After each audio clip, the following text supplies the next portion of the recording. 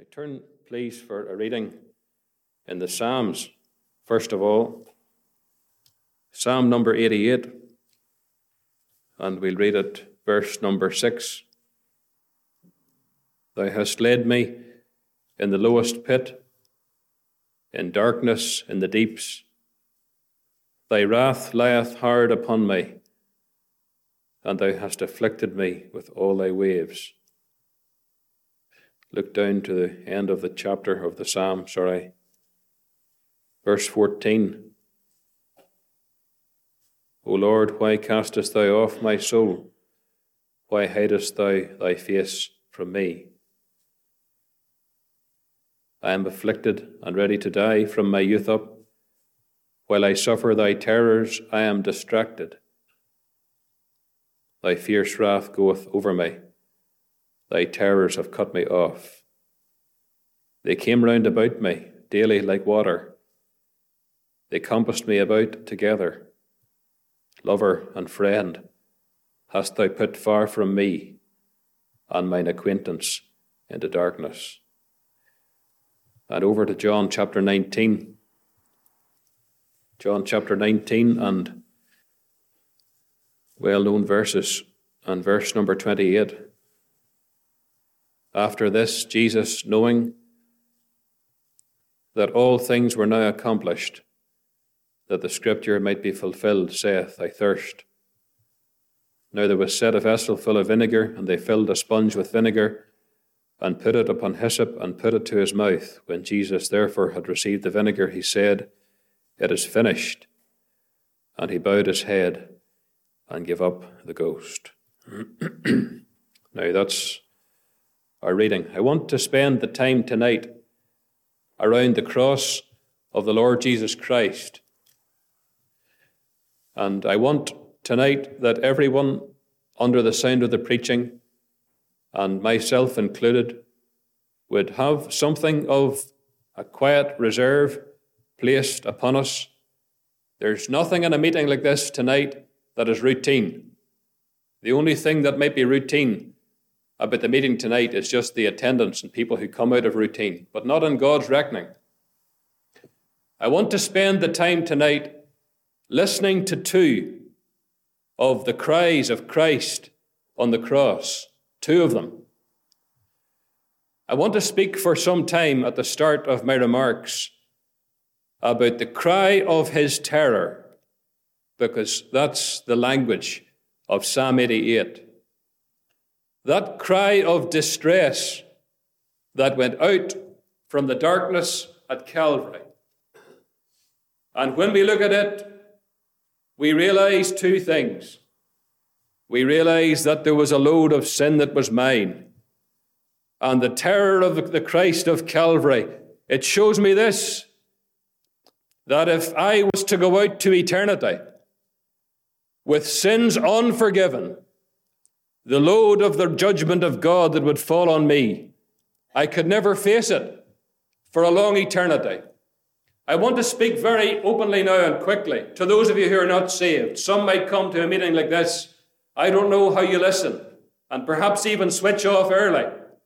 But at least gather this up at the early part of the meeting, that what God's Son bore on the cross at Calvary for our sin is the greatest exposure to the judgment of God against what was rightfully mine. That's what flooded over my heart before I was saved. Longed to know what it was to put my head on the pillow at night and say the judgment, the torment and the fire, mine eyes shall never see. The one thing that haunted me every day and every time the gospel was preached around that time was this, that a long eternity lay ahead and my soul would go down forever underneath God's judgment. And I wasn't ready for it. And a long eternity couldn't exhaust it.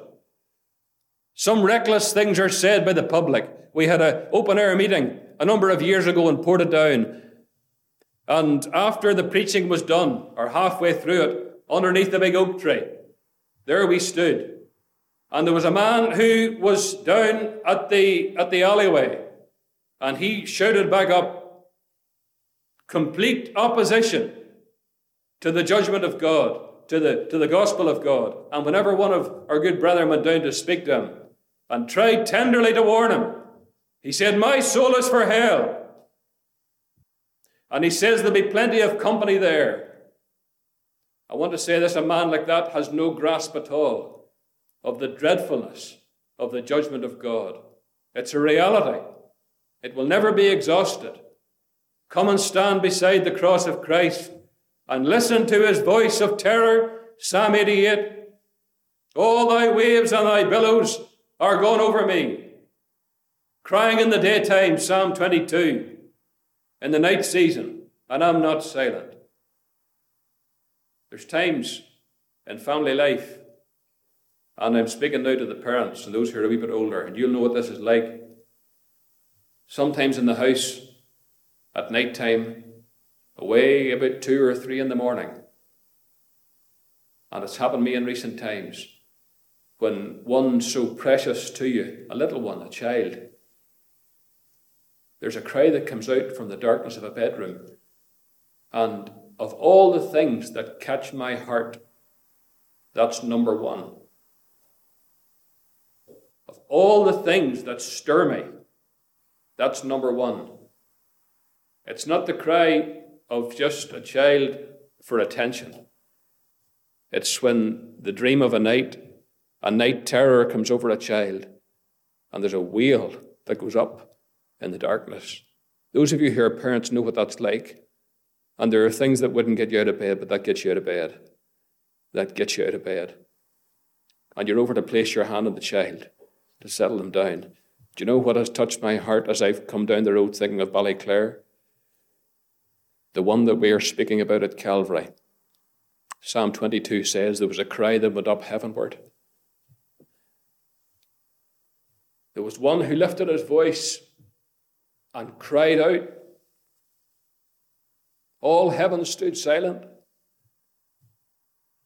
What was it, O our God, led thee to give thy Son, to yield thy well-beloved for us by sin undone? The angels at his birth sang, "Glory to God in the highest, on earth peace, goodwill toward men." Could have called 12 legions of angels. But Psalm 88 says that lover and friend hast thou put far from me, and thine acquaintance into darkness. Those that were nearest and dearest on earth, when you see the fulfillment of this in Luke's Gospel, I think it's about verse 45 or so, it says the women from Galilee and his acquaintance, they stood afar off. There was an isolation in the suffering of Christ at Calvary that none of us who are saved in all eternity will ever understand. It was because our sins on him by God were laid. He who himself had never sinned, for sinners sin was made. Let us get near again to the cross at Calvary and realize the load that he bore. The darkness, 9 o'clock in the morning, they crucified him. You children, carry this away with you tonight. You mightn't be able to carry much, but carry this, that when it came to 9 in the morning, the time that you go to school, the Bible says that when they were come to the place which is called Calvary, there they crucified him. 12 o'clock, midday, that's when the darkness fell at Calvary. That's when the whole place was clothed in darkness. Something that was supernatural over the whole land that God himself had organized. God placed a curtain over the whole sufferings of Christ at Calvary from noonday. 3 o'clock in the afternoon when the children are coming home. That was the span, the 6 hours of the suffering of Christ on Calvary's cross. And the Bible writes over the whole suffering of Christ in 1 Peter chapter 2, verse 24, how precious are the words, perhaps to some of you tonight who are saved, who his own self bare our sins in his own body on the tree.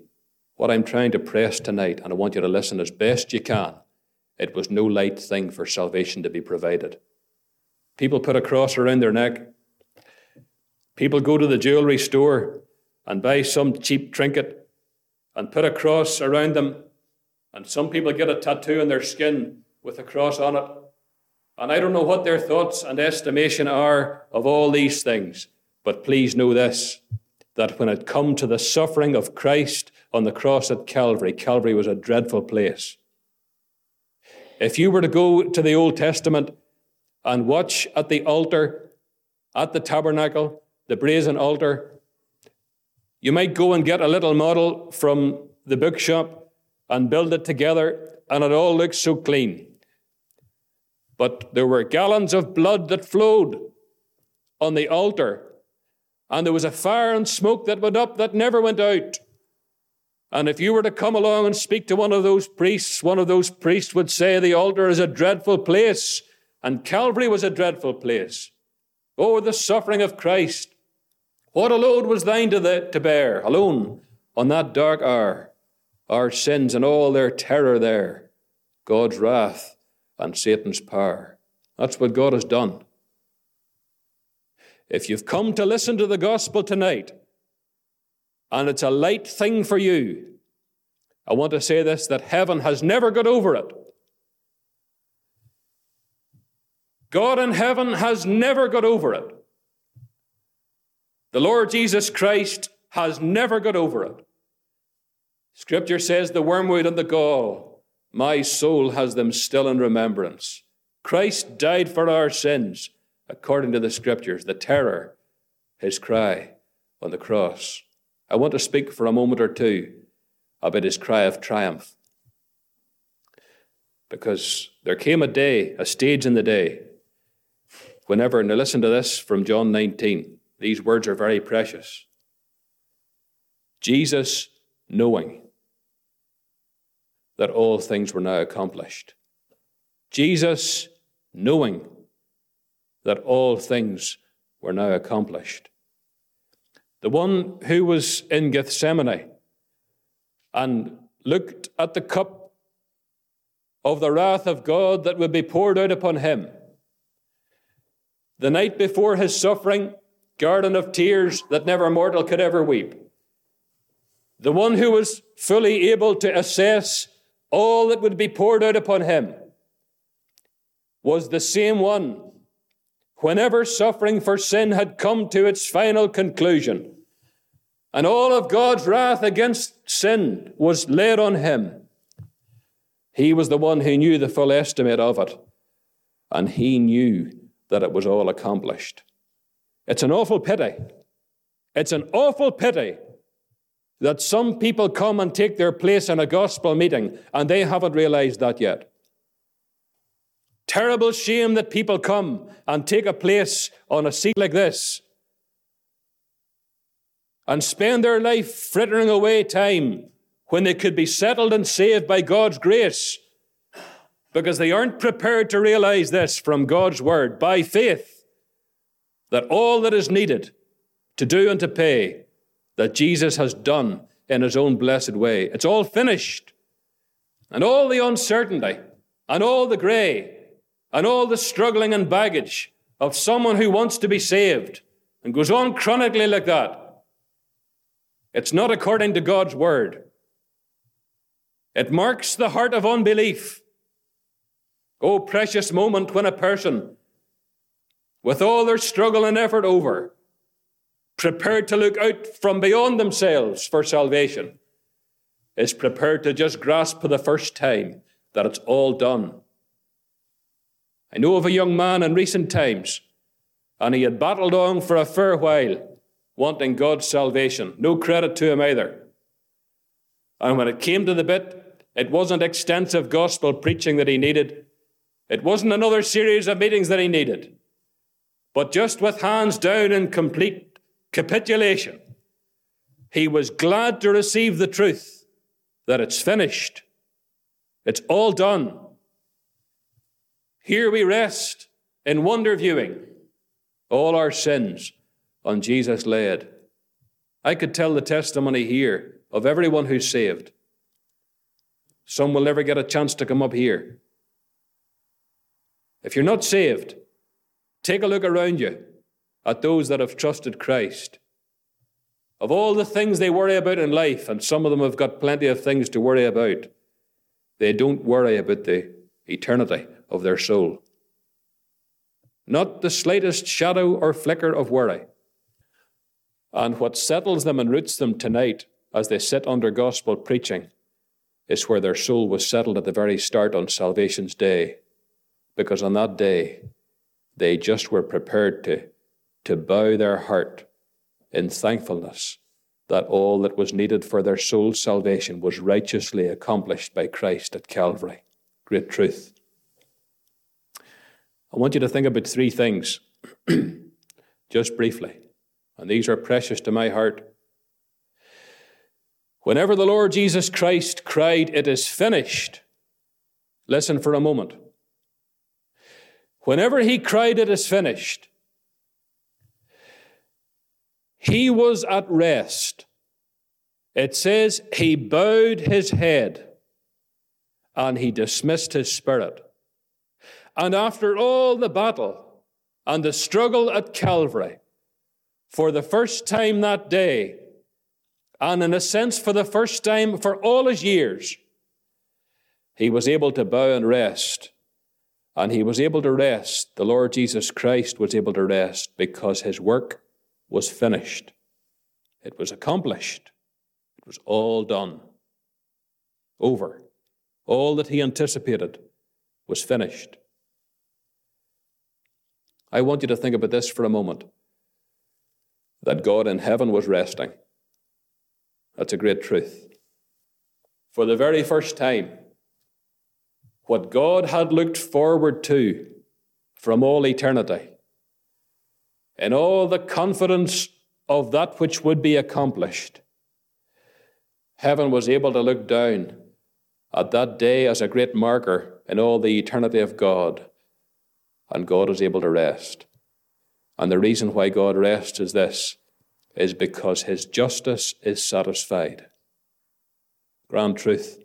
Some who are not saved would hardly be interested in that. That's one of the disappointments of gospel preaching. Some of those things that are so precious and central to a soul's salvation are seemingly of least interest to those who are out of Christ. I tell you this, if you're not saved before you are saved, or before you're saved too long, you'll know this, that there's a great value in understanding that God in heaven is at rest. And God is satisfied. How do we know? Because the tomb is empty and the throne is filled. God raised him from among the dead, and God has given him the highest place in glory. And whenever he came up, we were thinking about it this morning, whenever he came up and was received into heaven, heaven got its very first look at sinless and holy humanity. And the one who was carried by Mary in her arms, wrapped in swaddling clothes, he stepped into heaven in authority, in the body of a man in glory, the very first one, first fruits from among the dead. And a father stepped forward in heaven, and a father said, sit down, until I make thine enemies the footstool of thy feet. Christ is resting. His work is finished. God is resting because his justice has been satisfied. Sinners are resting, or should rest. Sinners are resting who have trusted Christ, because what they're able to rest on is this, that all the labour and all the work has been done by Christ long ago. It's the place of peace. Neath thy cross I stand and worship, suffering man yet conquering God. Gazing on thy death atonement, weary, I lay down my load. I'm conscious tonight that there are believers and they've lived a long time.